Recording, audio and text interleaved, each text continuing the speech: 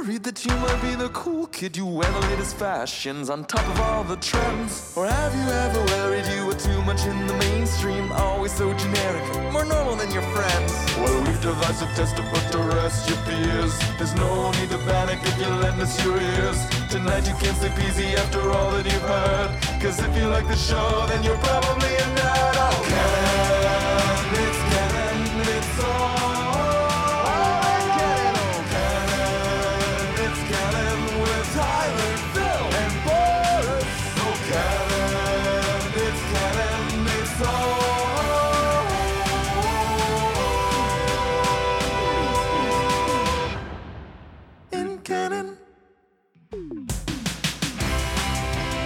Hello, everyone, and welcome to the latest episode of the It's Canon podcast. That's right, we are back for more Mandalorian goodness on this awesome episode. As always, we are your hosts. I'm Boris, and this week we are joined by Tyler. Hey-o! And Phil. Howdy doody. Awesome. All right, guys. What an episode we had on Friday. It was arguably one of the most jam-packed episodes in regards to story, in regards to Easter eggs, in regards to, Star Wars goodness. So that's what we're going to talk about today. Seeing as it is Mando Monday, we are going to be reviewing all things Mandalorian Season 2, Episode 3, Chapter 11. I know I'm going to screw that up at some point, but I have yet to do it. Yeah, it's an episode called The Heiress, and you're going to hear us wax poetic tones all about it here. That's right. And for the first time, we are joined by a listener of the It's Canon podcast. So, we are breaking new ground in that sense here on the It's Canon podcast. I've always said it, but now, here it is. It is true. We are an open show. It is a show for you guys. It is geek therapy for us. We are one community. We are, and everything is in canon. So, anytime that we can bring a listener to the show, I'll be happy to do so.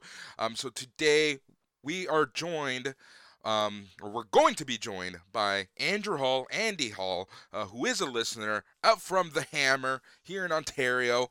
And it was a fantastic chat that we had with him, and Phil, as always, does a great job of running with the show, seeing that he is our resident Star Wars nerd, more so, I guess, than Tyler and I. So yeah, we have a really good chat coming up. Anything you guys want to say before we jump right into it?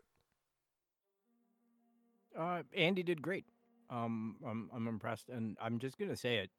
Tyler can give me a run for my money in Star Wars any day. Both of you can, but I'm just gonna hats off, guys. You guys make it easy to do all this funness. Aw, look at this love fest here. Fuck you guys.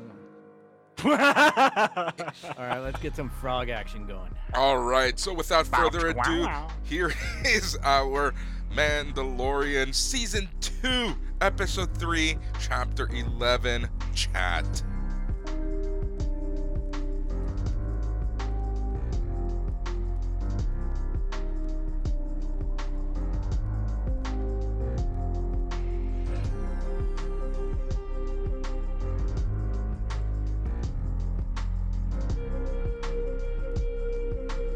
All right, welcome everybody to the It's Canon podcast show. We have a special edition for you this week in that we're going to be talking about The Mandalorian. So guess what? It's Mandalorian Monday here, and we've got a special guest with us this week.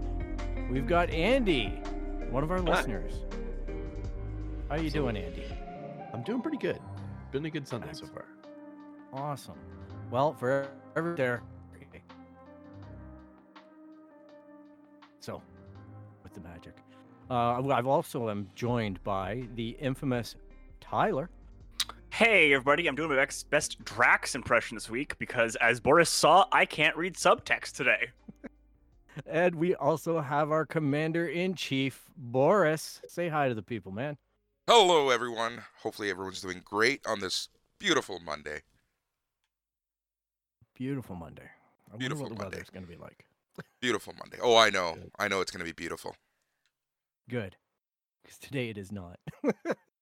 Even though it's Monday. All right. So let's get right into it, everybody. Like, let's take a look at this. I assume we all watched the episode that premiered on Friday on Disney Plus, The Heiress, which was Dallas Bryce Howard giving her contribution, rejoining the directing cast to guide us through the episode. Just wondering what everybody thought of the episode. Are we liking what we saw? Are we disliking it? Are there concerns? Is there happiness amongst the crowd? What do you say? Tyler, take a shot. I think it's my top 3 episodes. It's up there. I loved it. It had great dramatic irony because there's a ton of things that we, the audience, knew was going on if you knew a lot of other Star Wars stuff. And if Mhm. not, you have a lot of reveals coming. Yeah, it's kind of up there for that. Yeah. Andy, what'd you think? So I've got a buddy of mine who wakes up pretty much every Friday morning, and the first thing he does is watch the Mandalorian episode. And I get a 3-word review from him the second he's done watching it, and he said to me, "quote This is the best episode of the Mandalorian, period." And I was like, "Oh my god, this is going to be amazing!" Now, Mhm. before I say what I'm going to say, don't get me wrong, I agree that was a great episode, Mhm. but for Cool. me, I felt like it was a trailer. If we go and see an amazing movie, we don't come out of it being like, man, I really loved the trailers. We say, oh my God, I really loved the movie. It was amazing. And I feel like this episode started so much that we've all been kind of waiting for, wanting for, longing for. Mhm. As soon as that Dark Blade came out at the end of last season, we're like, uh-oh, this is going to start so many things. And this particular episode, while great, started all that. And like by the end of it, I was like, oh my God, this is going to be amazing. And then the trailer, the credits come, and I'm like, no, I need more. I have to have more. That being said, I can't remember the actor's name, but that cameo was fantastic. I Mhm. love him. He's fantastic in everything he's ever done. The guy from the Deadwood, episode- right? Yes, yes. Yeah, the Imperial commander. Yeah. He's a commander. That being said, Three. episode was great. Loved it. But I'm now just yearning for so much more to come. Yeah. I kind of see where you're coming from there. Hey, Boris, what do you think, buddy? Well, you know me. You know that I stay up because I don't sleep. So I stay up to watch the episode on Thursday night, Friday morning. And I give it 2 thumbs way up. I thoroughly enjoyed it. I do have to agree with Andy, though. It feels like there's constant building blocks for this show. All these teases. And so far, we haven't had any payoff. Which... again, I'm very patient. I love the fact that this show is kind of rebuilding the lure of Star Wars, but at some point, there needs to be some payoff, and I'm starting to get a little nervous that we're not going to see that. But, having said that, this episode on its own was 2 thumbs way the fuck up. Yeah, I gotta say, I watched it, and I sit with it for a little bit, and then I have to rewatch it for the show here several times and start doing critical analysis. But my first viewing is kind of like 13-year-old me, right? Like sitting down and watching it and not trying to overthink it, just trying to experience it. And So I have a 13-year-old me went absolutely bananas. Like, awesome. yeah. I'm afraid of what else 13-year-old you does. Oh, gosh. I was a good 13-year-old. So I have a question for the group because I want to jump in on this because I think this might be a position where we may be diverging a little bit in our Logic Positive reviews. So did you think that the reveal of the Mandalorian, the titular Mandalorian, being of this subsect, do you think that wasn't a payoff then? That was just more build-up? Because I thought that was a payoff of a thing we were... Like, it was a small payoff, right? Because you're doing the little payoffs to build it up. I agree. We really got... for me, I felt it was a big payoff because we kind of got to the bottom of where the Mandalorian, like Din Djarin, fits in with other Mandalorians and where it fits into the canon that's established. The question that I came away with was, depending on your level of Star Wars nerd geekiness, would depend on how much of the payoff you kind of get as an audience. Now, I have no clue about Andy's experience or Andy's expectation, but I know for a lot of people, just to be fair, I think they're going to look at Bo-Katan being on the screen and go, well, who is that, right? Like, other than being a cool character that's being portrayed by Katie Sackhoff, right? Mhm. It really does come down to, is it appreciated that there's a huge story arc Yeah. that we've lived through? Like, I tried to explain it to my dad, and I'm like, it's almost been 20 years of watching animated shows Mhm. that kind of got realized in this one episode, and that's what made me happiest. I'll So- definitely agree with you on that. Before Mandalorian even came out, to kind of fill that void of knowing it was coming, I watched all of Clone Wars and Rebels, and really, our experience with Mandalorians up until those cartoons was, we saw Boba Fett, we saw the clones and the original and the prequel trilogy, but that was kind of it. They never really dove into what Mandalorians are. So when in the animated series, when you see Bo-Katan and the rest of a lot of the Mandalorians take their helmets off on the regular, and then you get into the Mandalorian, he's like, "No, I can't take it off. This is the way, be all end all." You're kind of like, "Well, wait a second. All those Mandalorians took off their helmets all the time. Like, it was a normal Mhm. thing." And then you get to this episode, and you kind of have those two things like smashed together, where it's like the Mandalorian way, Bo-Katan way. It's like, well, now what is the fact? And then they make. I think they spent like 30 seconds explaining, oh, he's part of this old thing, and now Mhm. you're like, oh, wait a second. Now we need to get more information on that. Yeah. Whereas to me, you guys talking about it brings it back, but to me, I was so intensely excited about the fact that as soon as I saw Bo-Katan land, I saw that helmet, I saw the artwork, and I'm like, oh, my fiance has not watched it. She's actually just starting Clone Wars today. I was like, honey, honey, honey, honey, oh my God, it's Bo-Katan. Oh my God, oh my God. The art, like, and then she takes off the helmet, and I'm like, oh my God, oh Yeah. my God, they did it. And then so like that reveal kind of dwarfed everything else for me, Mhm. because I was just on fire about this reveal that just happened. They land, the baby's in the thing. It's like, what, so many things are going on all at once. So there was so many things that happened in that episode, which is why I feel like it's like, well, I need to know more about this. I need to know more about Mhm. that. I need to know when Bo-Katan's going to go try and get her Darksaber back. I need to know when we're going to go see Ahsoka Tano. Like, all these Mhm. things are happening now, and that's where I'm like, I need more. Yeah. I need so much more. All right. So what we're going to do now is we're going to jump into our kind of breakdown of the show, because I can already tell we're on point for probably a little bit deeper of a discussion about some of the reveals and some of the characters and some of where we think this episode's going to take us with the series and, subsequent seasons even. I think it is a big package that they're putting in front of us to open up on Christmas Day, for the kind of the end of season 2 here. So we'll just take a look at, basically, we have the Razor Crest coming in and doing a big crash onto the water planet, I think Trask. And I don't know, I that opening sequence was a lot of fun for me. It didn't have those cheesy sound effects like we had in, I guess, the spider episode, because it was in space, so it wouldn't naturally make that noise. And I just really enjoyed seeing the repurposed walker kind of hauling the Razor Crest out of the water, Mhm. and just that whole kind of sequence to me was a lot of fun. I know it was pretty, straightforward, but you guys have any thoughts on that how they kind of rolled this thing right out from the minute we left off the previous episode? Go for it, Andrew.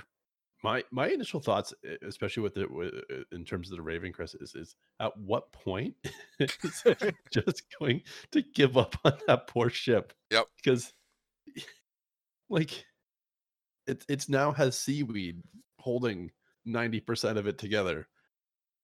the fact that it's even going to try and go back through the atmosphere again is besides the point. But the fact that I keep coming back to it, I'm chatting about the show, is that this show was made by Star Wars nerds. Yep. They have thought about absolutely everything, every possible detail. And instead of a bunch of execs sitting around a table being like, so how much money can we make out of this?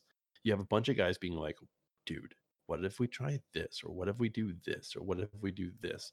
And the fact that, like you said, there's a repurposed walker. As soon as I saw that, I'm like, huh, yeah, they took an old walker and repurposed it. And I'm like, it, like the tiny little things, like you could watch these episodes a million times and not catch everything. But no, the fact that he lands and you're all like, okay, cool, he landed. He goes into the water. I'm like, yeah, perfect. Yeah, I was a little shocked actually when that happened. I was like, the ship's already. I'm wondering if his guns are even in there. That great little closet of guns. You know what I mean? Like it just was a little bit alarming. And the funny thing is, out of the Star Wars stuff, you know where they got the inspiration for the AT-ATs from Empire Strikes Back? Was going to the docks and looking at those huge cranes. Yeah. That was the inspiration. So in a funny, really weird conceptual way, this is a return to that original idea with the walkers. So if I may I interject thought, for a second, one thing that I really enjoyed about this opening sequence, once we were down on the planet, was the fact that it was a water planet. I don't think, on TV, we've seen too much of water in the Star Wars universe. Like, this is the first time that we really got, on screen, this different type of world. I agree. I would be live action for sure. Yeah, live action for sure. I mean, on that just kind of puts me in my head of like, we had a moment in the Squadrons video game where you visit Mon Cala briefly, who, for those who remember the Legends timeline, Mon Cala was like super important. Yeah. Yeah. And now that was less a so. Point, like I think it was in Clone Wars. Yeah. Mon Cala and the Quarren War. Yeah. And it's and it talks about stuff in Squadrons where it's like it is a manufacturing base still, and they still make ships, and it's not as much as it used to be. But I would love for us to go there at some point. That's just as a quick little aside on that water planet bit. Well, I think preventing it in the past, like deserts are easiest to do. Yeah, 100%. Landscapes and filming. I think water is one of the most challenging of the special effects kind of things to mitigate on set. So I think that whatever the volumes technology is, that it's enabling this type of shoot to happen and this type of environment to be created is really a sign of, I guess, the special effects progress. And Andy kind of hit on it too. When you have maybe this idea where they sit there and they go, well, what's best use of our money? Instead, the production crew is, wouldn't it be cool? Let's do this. Like, I don't think there was permission sought. I think there was ambition to just go out and prove that they could be done. Yeah. And that speaks volumes to, the way that this show, again, I don't know how Dallas Bryce Howard gets stuck with. That's got to be a huge technical challenge. And she kind of had it up against her last season with the horror-esque, Samurai 7 kind of episode too. So good for her for navigating that. I'm sure it's going to be in Disney Gallery. And we also get, what's surprising me on the internet this weekend is the reunion between the frog people. I call the green guy Kermit, but there's like so much art. Yeah. What you guys think of that? Like I was pleased, but I didn't think that it would get like this much love. For me, at least, I think Tyler brought up a great point, and this kind of solidifies it now on second thought, and that's the whole conversation about payoffs. I think that what we're seeing a lot of are minor payoffs, and this being one of them. This wraps up that storyline. So, it was cool. I liked it, but damn, there's so much fan art about this already. It's kind of crazy. But, I guess the point that I'm trying to make is that, the payoffs, they're there. They're minor, and, they kind of want you to feel satisfied as these episodes move along, because they are telling a story, finishing up stories, but we have this much larger story happening in the background, that, there will eventually be a payoff. When that happens, it might be this season, might be next season, it might be season after that. Hell, it might even be on another show at this point. Mm-hmm.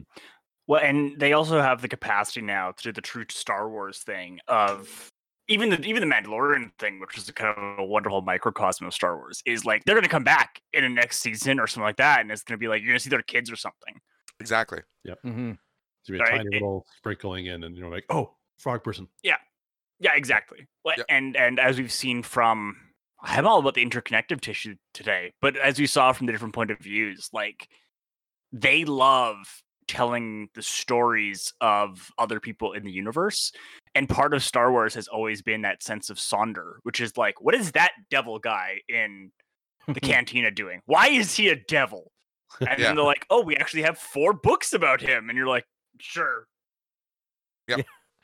The thing I really enjoyed about the frog people this time too is that for most of the parts in a lot of the different Star Wars movies and series and stuff, regardless of what language the creature speaks, everyone just understands it, and there's this instant dialogue back and forth all the time. Mm-hmm. But in this sense, the frog person starts talking, and Mando's like, I have no idea. I don't have that one. There's that disconnect between them, and like they struggle. But the go back to the last episode for a second, the fact that the frog person's like, I need to talk to you, so it grabs the droid and it's like, this is how I'm going to talk to you for 30 seconds. But yeah, I really enjoyed that. Instead of like them giving the frog person some Jar Jar Binks-esque like weird language, they're just like, no, you're not going to understand what the frog person's saying. Good point. Yeah. I really like that. I agree. I think that part of that is why Chewie did so well. They understand it, but Chewie and R2 from the original trilogy especially, right? Like, we never directly understood them. No, it's right. It's right. You guys that's a really good point. I always get a little bit uncomfortable with some of the language choices. I do not enjoy, as we know, I don't enjoy when, in Solo, when Han tries to speak to Chewie and, that's just, come on. Don't like that. But I do like that element where you just either understand them or you don't. And I really did like that they went out of their way. Like, to me, there was something that happened in this episode, and I'm saying it now because we're talking about it and it feels natural. But with Mando, he doesn't really seem to understand the child, right? Yeah. The child and Mando, they know each other through and body language and history. But there was a moment where at the end, when Mando is picking up the kid from the frog people, Yep. he says, no, we can't have any more pets. Like he acknowledges, like it seemed to me like he actually understood what the child was saying. Yeah. Now, I don't know if it's just a good-natured fatherly guess. No, we can't keep it because the kid's obviously like, oh, I want to play with it more. But it seemed to me rather on point that it was a genuine response. Yeah. I think it's which too signaled to me like, ugh. Yeah, I think it's too pronged there. I think number one, it's that whole father son theme that we've constantly and broken down over the past few episodes. But I also think that it's the bond that they have in regards to how long they've been together. If you're around someone that speaks a certain language, you're gonna start picking up certain words here and there. So I think it's kind of both at the same time, because I picked up on that right away, that like Mando is clearly understanding more of what the child is saying. Mm-hmm. I also wonder when the kid was like the footprints type thing last episode. Sorry, go ahead. Tyler. No, totally. I mean, there was also a small, let's call it a kerfuffle on the internet over the last episode that Phil and I chatted off the podcast about, where people were upset about Baby Yoda and the fish eggs. Which then the response from the creative team was interesting, because they were like, yeah, we're trying to make him less cute and we're trying to make him do more creepy, insidious things. And you got to wonder how much is them very obviously taking something that is incredibly toyetic, and then they've kind of decided, like, we're going to use that to explore this part of the universe more and explore what is happening here. And I wonder how much they're gonna, like, they've obviously have a much bigger plan that's more nuanced than even I thought it was. And I think that they're gonna end up doing, the thing of, like, this baby is not inherently good just because he looks like Yoda. Yeah. And I wonder how much is the Force getting into Mando. I saw that some people really did respond, and I think there was a lot of outrage about the whole implication of eliminating an entire race by consuming it before the eggs are fertilized and all that, which I kind of looked at as a bit of, I don't know, a little bit of fake outrage or whatever. To be honest, like, every time the baby Yoda child is in jeopardy, that could be the end of its bloodline for all we know. The one thing that did kind of stick with me, though, was some people's reactions that they don't find the child that cute anymore. It's damaged their view of the child and the child products. Yep. What? And so it's a risk. Again, the creative team said that was the goal. Yeah. Star Wars isn't cute. And I don't think they care about Baby Yoda being cute or not cute. They made a cute thing in the first season, absolutely. It's adorable. I mean, my fiance freaking wants every doll toy imaginable. But at the same time, like, Star Wars isn't cute. It's a sci-fi series. It's supposed to be sci-fi. It's not supposed to be adorable and, fun. It's supposed to be, entertaining and amazing. Every time the Baby Yoda started slamming back some eggs, I kind of laughed. I found it funny. I found it like, it's a kid. It doesn't know that it's not supposed to be doing this. It's also a kid that's hungry. Probably hasn't eaten properly, sitting in a broken down ship for a while. I think that hunger thing is really the point of it. It was comedic relief, dark humor, as Lucasfilm was kind of let out. And it was also the fact that now Mando is really responsive to the child because he goes, I know you're hungry. Like, he's actually saying that to the kid. He never said that before. Now finding food is an issue. And that's what happens in the story now, because basically we go to a bar and, the price of a seat is basically you got to eat. And Mando's like, I'm going to buy info, and pulls out the flan from last season, the money, the Mon Calamari money. But they also pour a bowl of chowder for the child. That obviously, when you watch it, you will see the kind of bulging spit that is the squid that come out, that I didn't notice for the other Quarren that they had it going into their bowls. But it ended up, Yoda, or the child, this thing attaching to his face, which was, again, very Alien-esque. The face hugger octopus. And the moment where Mando has to, stab the thing, and then the child just, like, gorges on it, right? Like, he's slurping it up like spaghetti. Yep. But I think one thing that a lot of people don't realize or remember or want to consider when talking about this stuff is the fact that things aren't perfect in this world, right? Like, they've gone out of their way to make this show as realistic as humanly possible. You just saw the fall of the Empire. You're in the middle of transition, whatever that transition looks like. You're literally on the run. Guess what? You are going to get hungry. Guess what? You're not going to be perfect. So I think that it's just, people have this to Andy's point, like this, sunshine and rainbows view of Star Wars and the Star Wars world, whereas if you've been a Star Wars fan for a really long time, you have a more realistic view as to what happens in Star Wars, and it's not always happy stuff. It's not always happy-go-lucky. These people are on the run. They're going planet to planet. They eat when they can, and they do whatever they have to survive. I'm going to push back on that a bit, I think. Cause I'm worried we're getting into territory of, like, you're not a real Star Wars fan. Which I mean, this whole fiasco online, from my reading, was some people originally doing some pretty milquetoast criticism. Like seriously, like I saw the Yoda thing, the Baby Yoda thing eating eggs, and I was like, oh, that's not great. And it wasn't me being like, how dare they? It was more of like, oh, that's dark. Like that is dark. That is dark, 90% dark chocolate. Dark. And then I from my readings, what it was like some of the original round of criticisms, a lot of them were pretty like, oh wow, that was dark. And some people, got more upset. And I think it's in their entire right to. There's a couple of people online who seem to have like a very emotional response to that.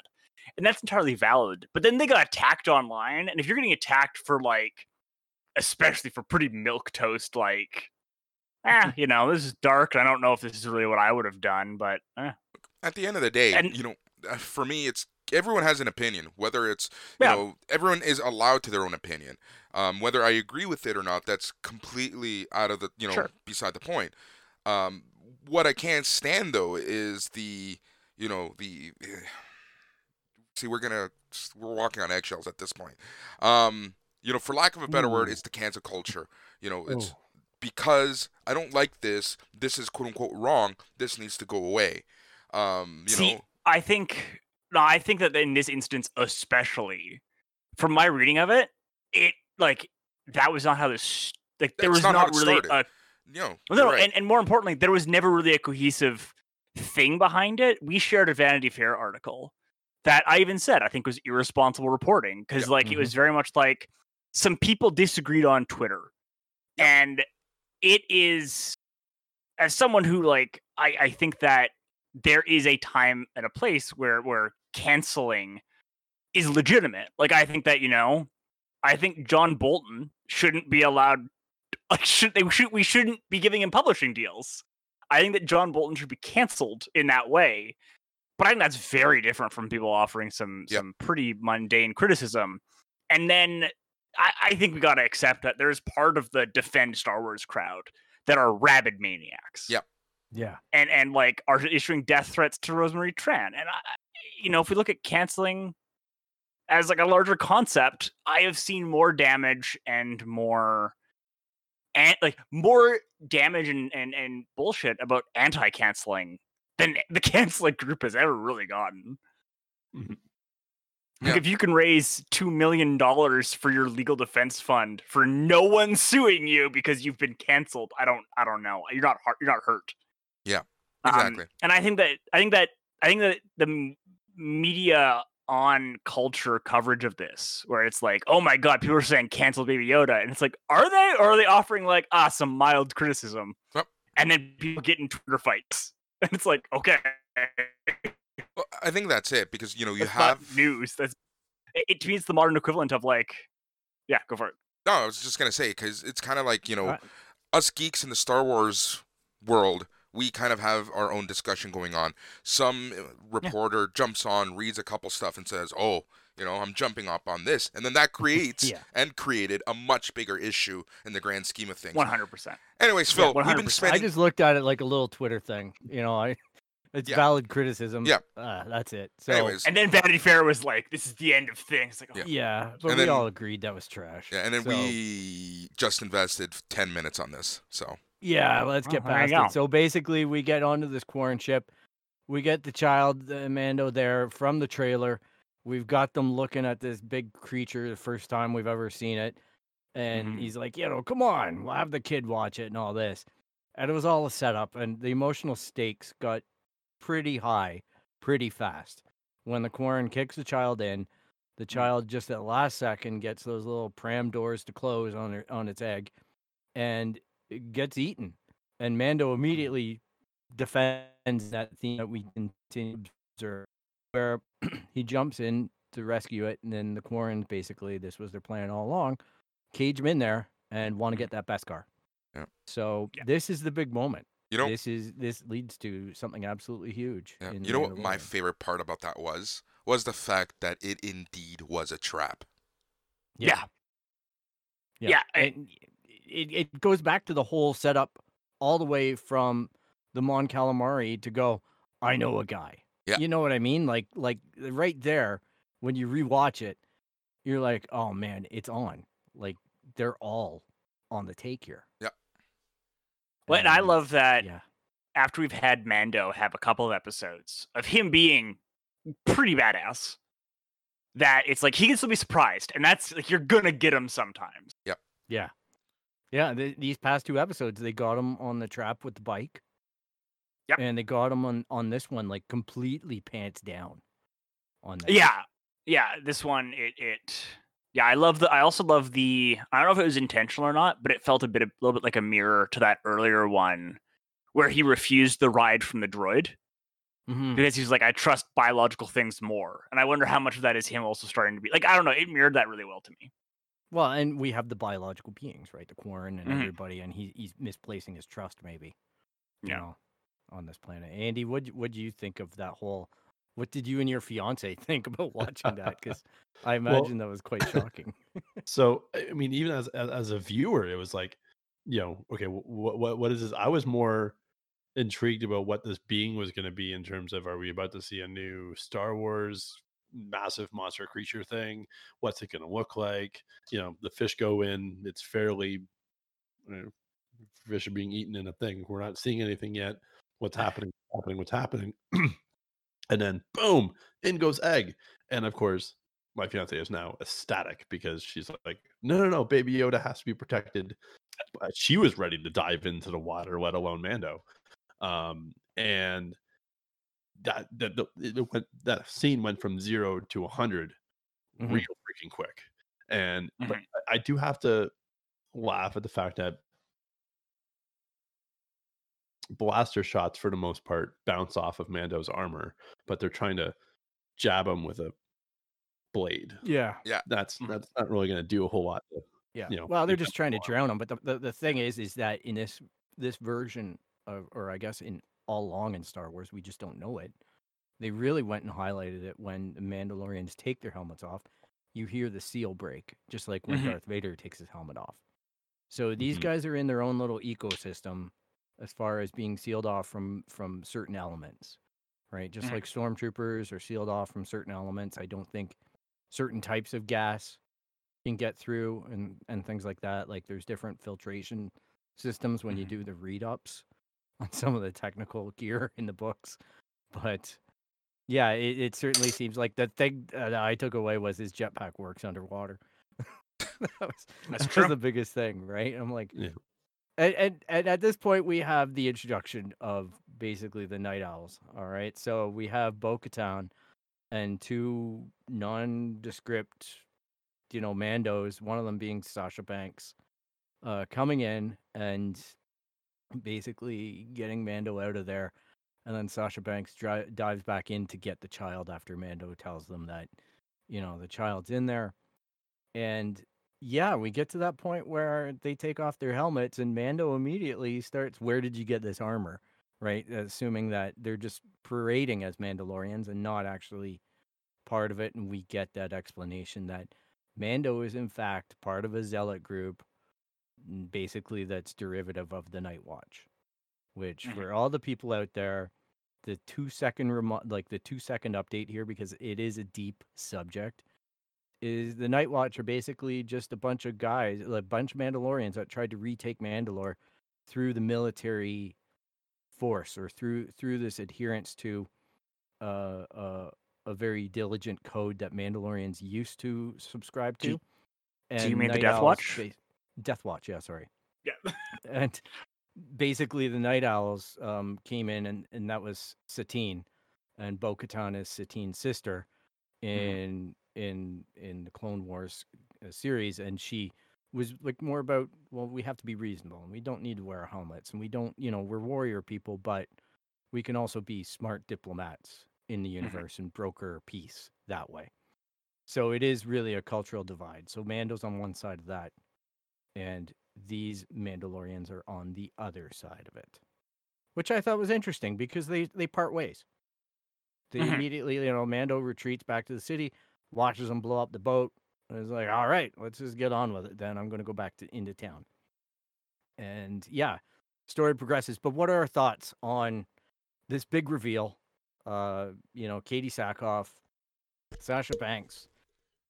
We got a lot Yeah. in this, and we got story explanation. What's all of our reaction to that? Whoever wants to go first, speak up. Go for it, Andy.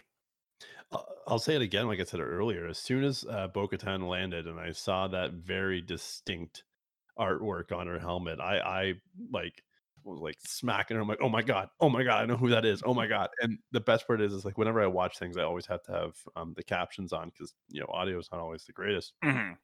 And I literally saw like as soon as she said her first words, it said Bo-Katan, and then what it said, I'm like, it's confirmed, it's confirmed, it's confirmed. It says Bo-Katan, it says Bo-Katan right there. Oh my god, this is amazing. And then, of course, my brain just starts spewing. I'm like, of course, Bo-Katan's coming. The Darksaber was revealed in the first season. She's now coming. She knows it's somewhere. She has to go and find it and recapture it. But now it kind of brings in is like, where did it go? How did it leave her? And how did it get to where it is now? But in terms of that particular scene, though, definitely really cool. Definitely, I knew that there was an announcement that Katie was going to do that role, but I had kind of forgotten because it was so long ago. And then when I saw her take the helmet off, she doesn't have her kind of trademark Battlestar Galactica blonde hair, and I'm like, is that her? And I had to like quickly go to IMDb and be like, Mandalorian season 2. Yeah, it is her. Oh my god, it's her. That's cool. But that was also cool is being a big Battlestar Galactica fan, and then now that's kind of like two beautiful worlds combining. And she kind of plays the same sort of character in a bit. A badass. Well, she also voiced Bo-Katan in the Clone Wars cartoons and Rebels. Yeah. So just so we know, she's been edging in on that role. Should we, for the less aware listeners, go over briefly what the importance of the Darksaber to Bo-Katan? Yeah, well, I think that this episode basically illustrates it because she does have a moment where she speaks almost like Moff Gideon, I found, where she's like, he has something that belongs to me and I must retrieve it, which is all about the Darksaber. And the point of this whole thing is it's made by one of the first Mandalorian Jedis made this Darksaber, and basically it's become a symbol for the Mandalorians. Whoever wields the saber commands the Mandalorians in that sense, but you can only achieve that through a challenge. So I don't think that that's why Moff Gideon is really flexing on that point, because he's gotten it through some kind of ill means. He's not lost it through a challenge, which is kind of what's come out of this episode, because obviously Bo-Katan doesn't know. She has an idea who has it, but she doesn't know for sure. She's trying to find the evidence, right? Yeah. So we would know that it fell over to him during the Great Purge somehow. So it also, like, there's a lot of interesting story beats there. For example, Rebels ended the Mandalorian arc stuff with Bo-Katan leading the Resistance, basically. Yeah. On Mandalore. And then we know after that at some point the Empire is like, well, no. Yeah, and we even have that in the dialogue here, because the Mandalorians kind of like just in the immediate future, when they all meet afterwards, they get him out of trouble with some more Quarrens, and they go and they have a drink, and basically they're saying, we want to go back to Mandalore, and Mando's like, nobody goes there, like you go there and you die. Yeah. And they're like, no, not really. Like it's propaganda at that point. It's the Empire's propaganda. So there's obviously something on Mandalore that's trying to be hidden, where they're trying the Empire's trying to actively discourage it. Probably Moff Gideon at this point, right? Like trying to retain whatever, because he also knew Din Djarin's name and whatnot. So he's access to Mandalorian law, right? So he's got some deep firsthand stuff going on there.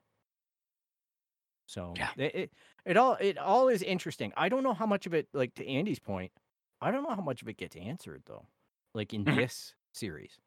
I think if there's rumors of Bo-Katan having her own series, or I think right now we're looking at the idea that Sabine is kind of not at play in this, because everybody was thinking Sasha Banks was going to be Sabine, and she's a Mandalorian. and she's a Yeah. damn competent one at that. But she's not reprising that role. So I'm really happy that that choice was made. It's just interesting how the production crew see executing some of these like choices, what they're going to need to fulfill, and it is the story about the Mandalorian and the child getting to a Jedi and trying to alleviate himself of the care of the child, Mhm. or is a story about Mandalore? And I think that that's what is dangerously being set up here for fans. It's like they're setting kind of targets on people are getting more involved with the lore of this the more they dangle it in there and Mhm. pay off the fans for a long time viewership. Yeah, Yeah. I definitely think that. I mean, obviously, as much as going back to my original point that this is being done by Star Wars nerds instead of money execs. Obviously, Disney has the idea and the plan that the Mandalorian is going to be like a 10-season show. We're going to have Mhm. all this content that's going to happen, but at the same time, they are very beautifully setting this up for once Baby Yoda goes home or whatever that arc is going to be, that they can start to explore so many other of these plot holes. I mean, the fact that Boba Fett stood there for a second at the end of that one episode, that 32-second moment Mhm. opens up so many other avenues and so many other back traveling avenues and what happened back then, what happens moving forward.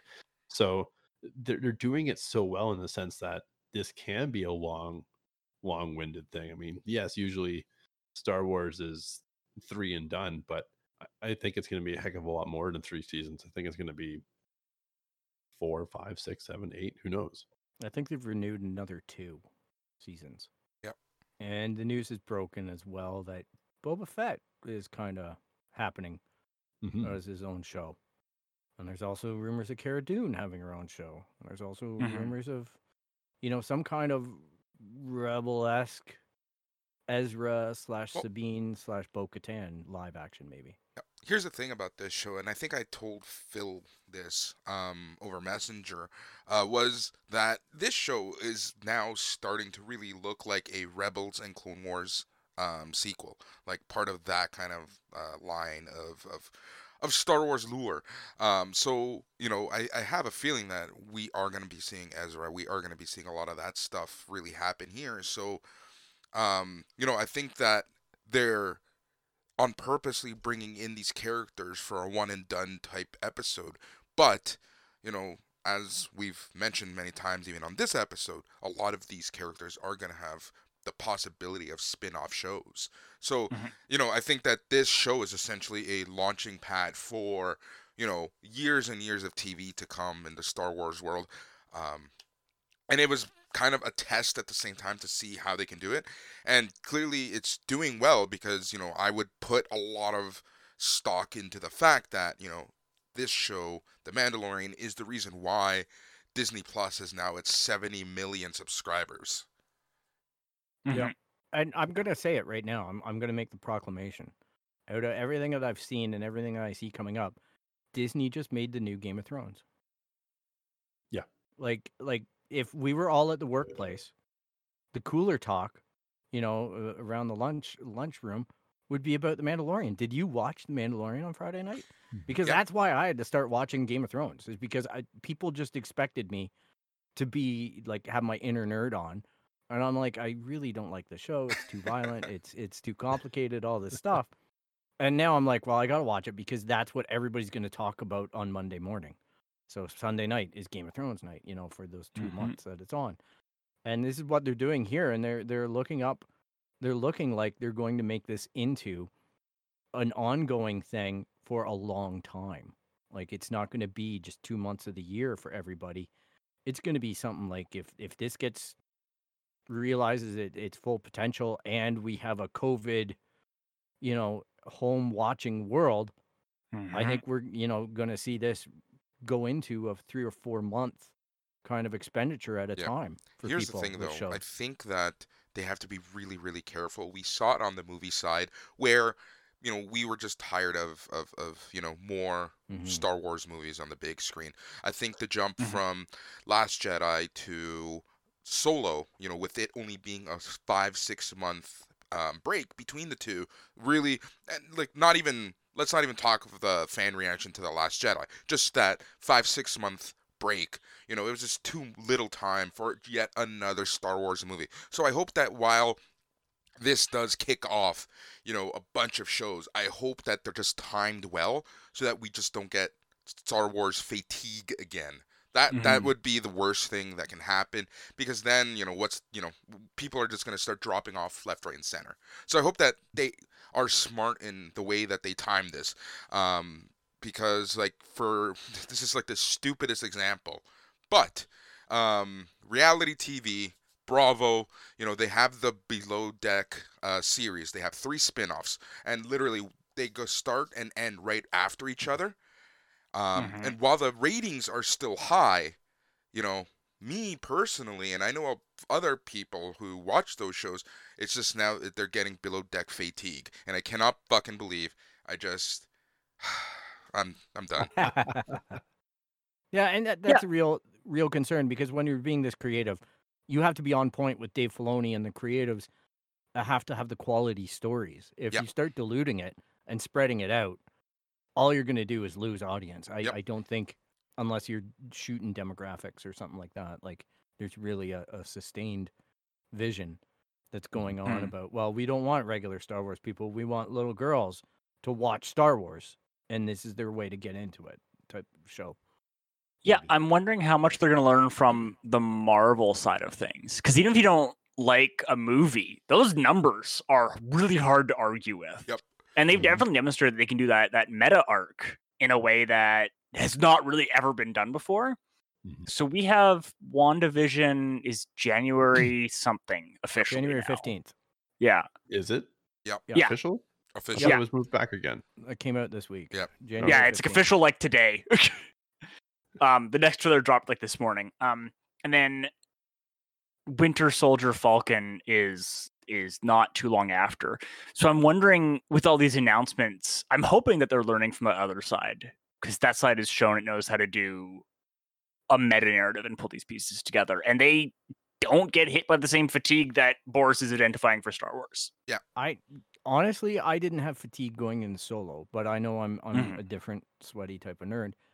My issue was the Last Jedi flavor that was in my mouth. Yeah. Like, honestly, if I was going to skip that movie and I didn't, if I was going to, it would have been because I was just so mad at the Last Jedi choices, which I'm becoming better with. Everybody, don't worry. Hey, Andy, what's your take on kind of like, the strategy moving forward? Would you be in the Star Wars fatigue boat? I'm going to be honest with you. Star Wars has always had an incredibly important place in my heart, my soul, my life. Hell, even when I met my fiance, her Tinder profile literally said, "Do or do not. There is no try." And I'm like, "That's the one. That's the one right there." And I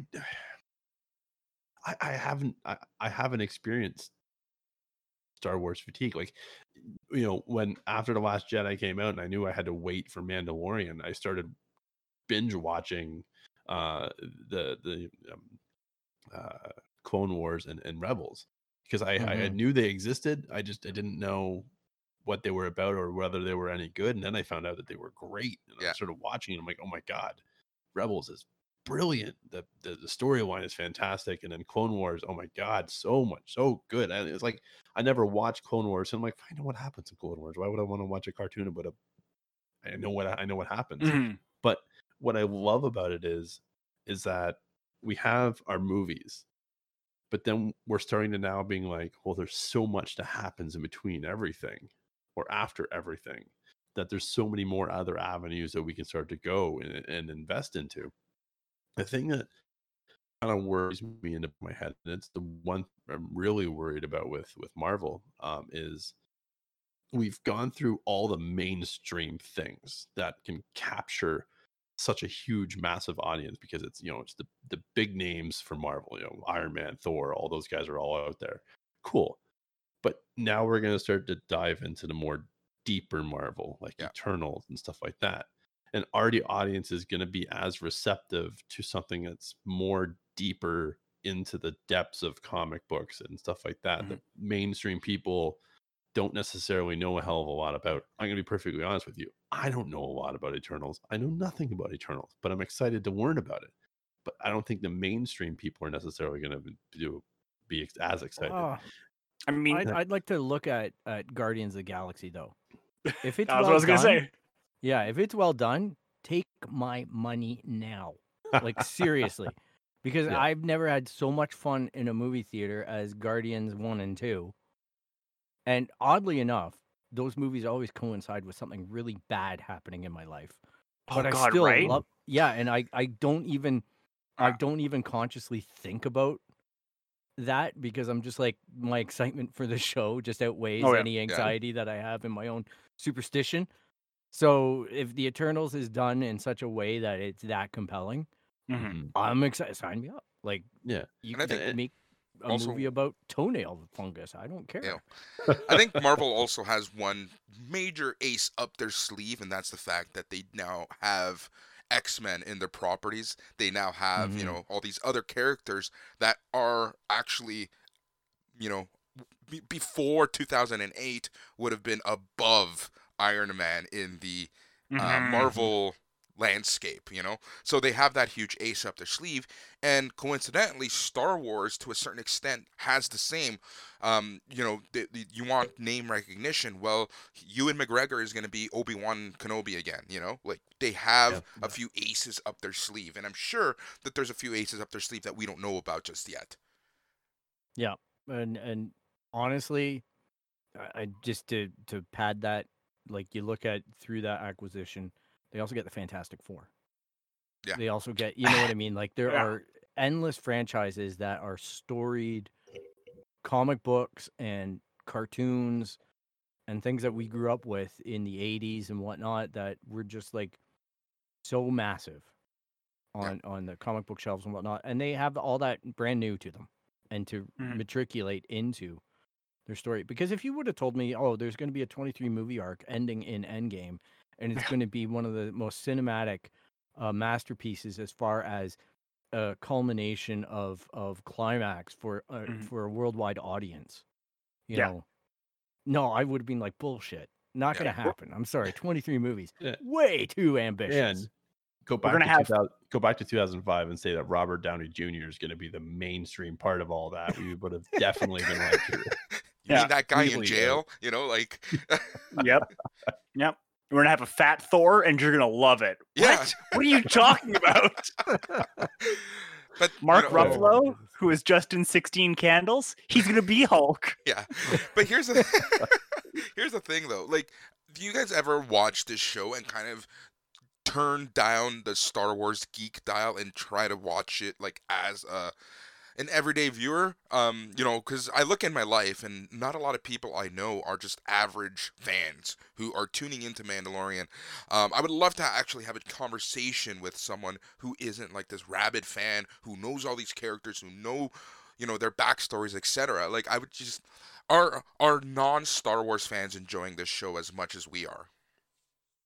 yeah, I that's a good question. think so, because this is what happens when social media lights up and people are not in on the joke. They want to be in on it. Like, if they see the stuff happening and they go, oh, I want to know about these frogs. I want to know about this. I want to know about this baby Yoda. Like, that's what my niece was like. I got to watch The Mandalorian, Phil, because, like, what's going on? It seems like there's a cultural phenomenon happening and I'm missing out on the joke. You know, like, the that's what's bringing the people in. And they're finding out that, yeah, you know, you get the next level if you're a huge fan. Like, the feedback that I got from my niece and her fiance was, we really liked it. It was a bit out there for us, so we found it difficult in spots, but seeing everybody's enjoyment kept us watching it. So it was interesting. Yeah. It didn't compel them story-wise, I don't think, as Cool. much. Good to know. Well, I and mean- go for it, Andy. Cinematically, it's beautiful. Yeah. Writing wise, it's great. The acting choices, the celebrity cameos, all those things adding in together, it is an incredibly enjoyable show. I mean, of course, I'm saying this through deep, deep, deep bias, being a huge Star Wars fan, but it is at the end of the day a very enjoyable show. Yep. Well, basically, I'm just gonna move we're getting close to the end here, so I'm just gonna move the story along, just so the viewers we can react to this because I really think that this chunk of the show is just a huge, battle extraordinaire where they're Mhm. trying to take this ship. They're trying to get the cargo. They have another alien moment where they use the airlock and blow them out the back. So I just think that parallel is funny. We get through all that, and we talked about it already about the Darksaber kind of lure, and basically Bo-Katan telling Mando where to go to find Ahsoka Tano. So I don't think that there's much we can say other than it was a lot of fun and suspense and action. Yeah. Right. Like Mhm. it was a little bit weird having those heavy repeaters and Mando just kind of like, all right, screw it. I'm just gonna walk at them now. Like, So I'm I like, actually if you wanted could to. do that, why don't you do that all the time? I mean, I wanted to jump on that because it looked like it was still hurting him. Yeah. It just wasn't Yeah. killing him instantly. Because think about. I think that they're doing a good job making it seem more like it's like a Kevlar shirt or a Yeah. Kevlar vest or whatever. Because like he's getting Mhm. hit. Like he is not loving that this is happening. No. Yeah. Yeah. It was definitely hitting him. Each one of those shots was like a punch to the chest. Wasn't killing him, but he's going to wake up pretty bruised. Mhm. Yeah, it just kind of bothers me though that the armor is so fit. Like his chest is covered, his head's covered, his shoulders. There are certain elements though that look completely exposed. Yeah. You know what I mean? And I'm like, I guess we're like really playing that they can't hit anything. They're stormtroopers type angle. So they're not going to be able to get your upper thigh or something like that, or someplace where you have a gap that's there, or Yeah. your boots aren't made of Beskar. So I'm like, they could take your foot out, that type of thing. But it's TV. It's I guess it gets ruined if we get too intense on that Yeah. kind of stuff. One thing I really enjoyed And, about this yeah. was that they kind of really built up the fact that this isn't this isn't their first rodeo. They've been doing this for a long time, probably. So the remnants of the Empire, they obviously know who these people are, and they kind of know what to expect. So they obviously had the orders to bring the ship down if need be. Yeah. it kind of adds to that backstory that this isn't the first time this is happening. It's just we're seeing it for the first time because we're seeing the show through Mando's eyes. Yeah, Mhm. and Mhm. I think that leads to our speculation about other properties being able to use these characters under Disney and tell a pretty interesting story. Yeah. Right? Like they could pick up this thread and use it as a foundation for a lot of stuff going forward.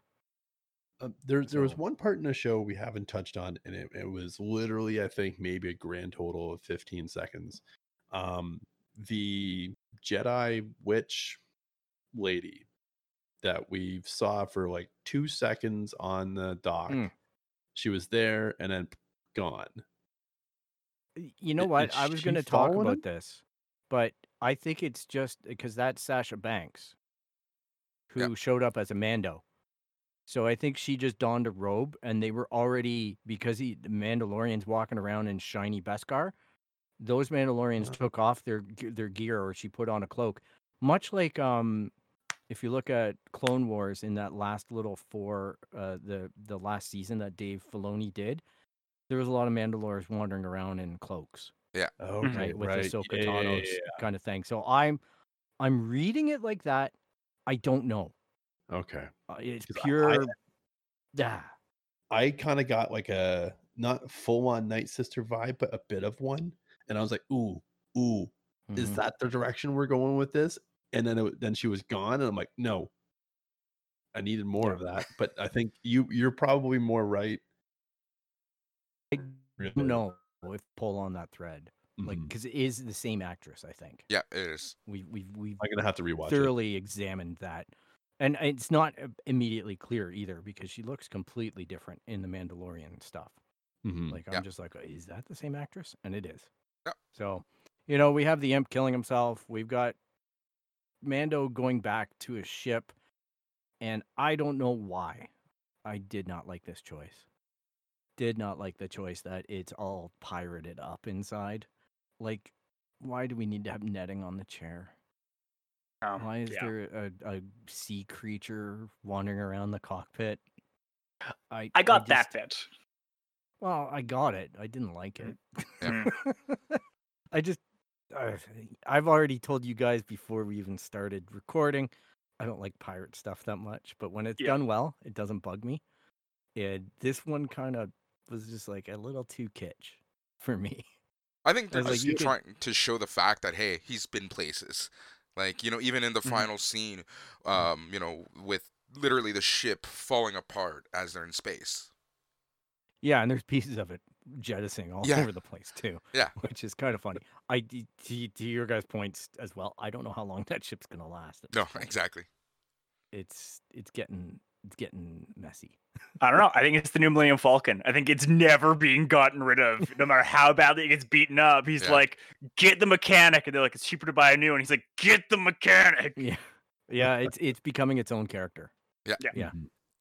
It just reminds me of in You Girl, Winston's car from season 1, when it's like literally being held together by bungee cords and duct tape. Yeah. Big time. Well, I bought a $150 Lego model of it, so better stick around for the season at least. Well, you got to get the pirate one now. Yeah. Don't even. Bill's birthday is coming up in January, so I know what I'm going to get him. All the pirate Lego. Just get a bunch of pirate Lego and just put it on your Razor Crest. There is a new boat that's kind of got me questioning. Like it breaks apart. I don't know. But let's take a quick round to talk about what we think is going to happen in the next episode or two. Andy, what do you think? Where are we going? I think as much as I think we may have mentioned earlier that Ahsoka Tano might not come until the very end of the season, I think she's coming next episode. I really think we're finally going to meet her.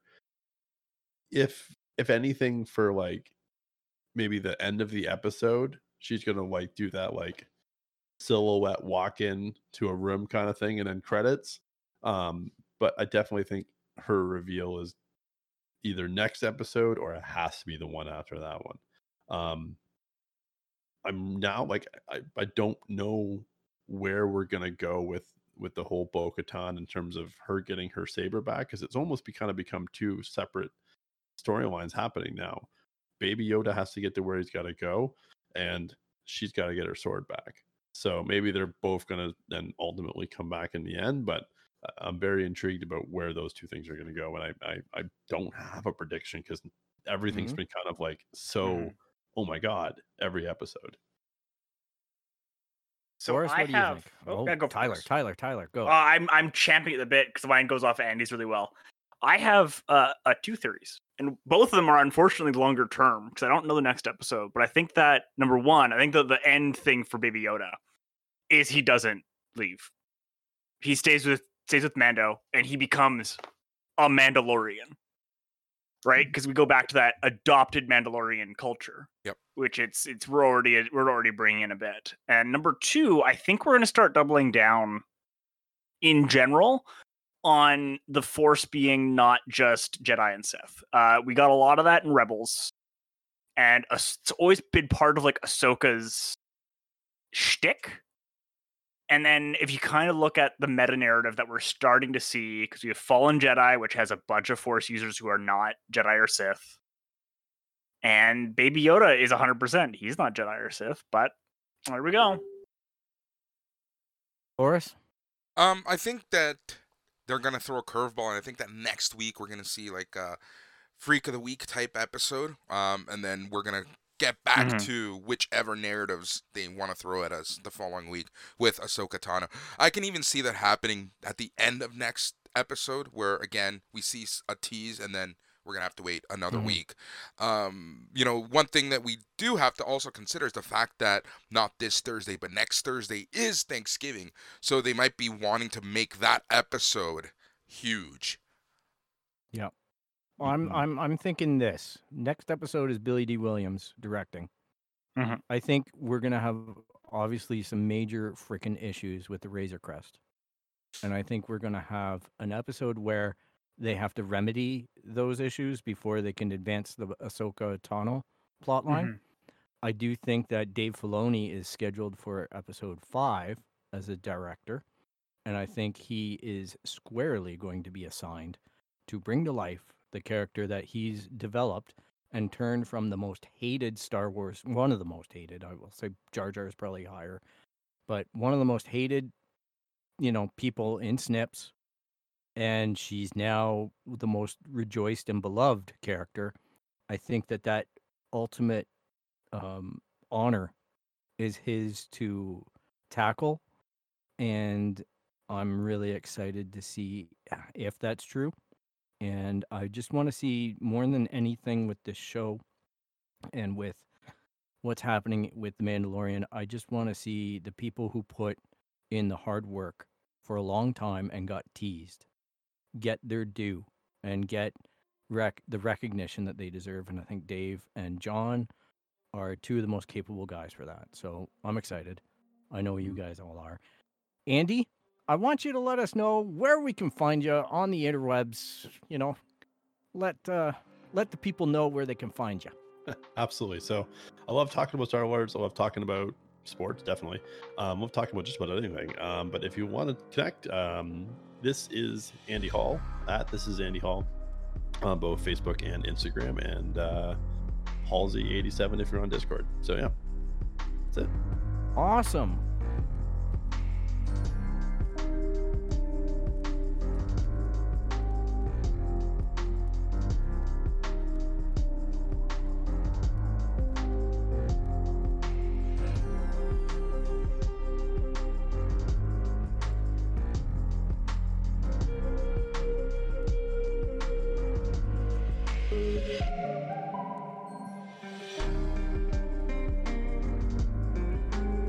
And there you have it.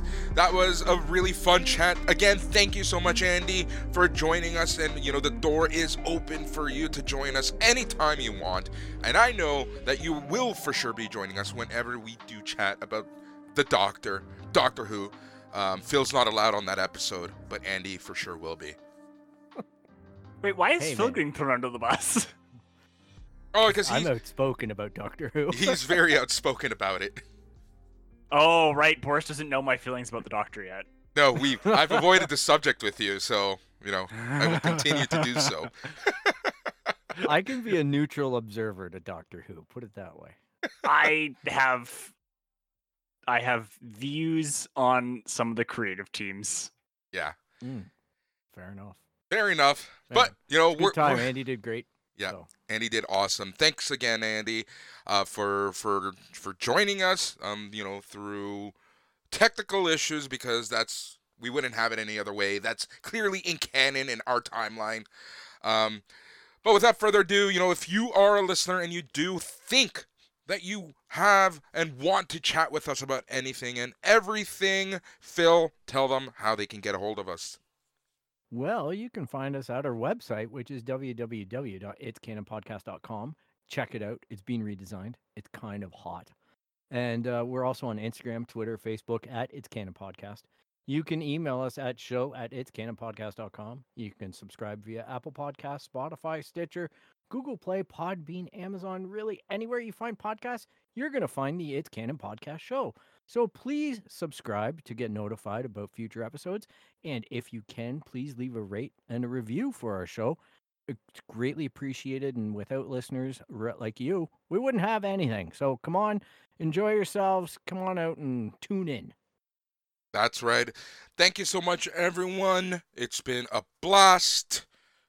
We will not have a featured episode this week. We were able to fit everything into our news episode. So the next time that you can hear me, at least, is on Thursday for NXT Talk when I'm joined with Matt.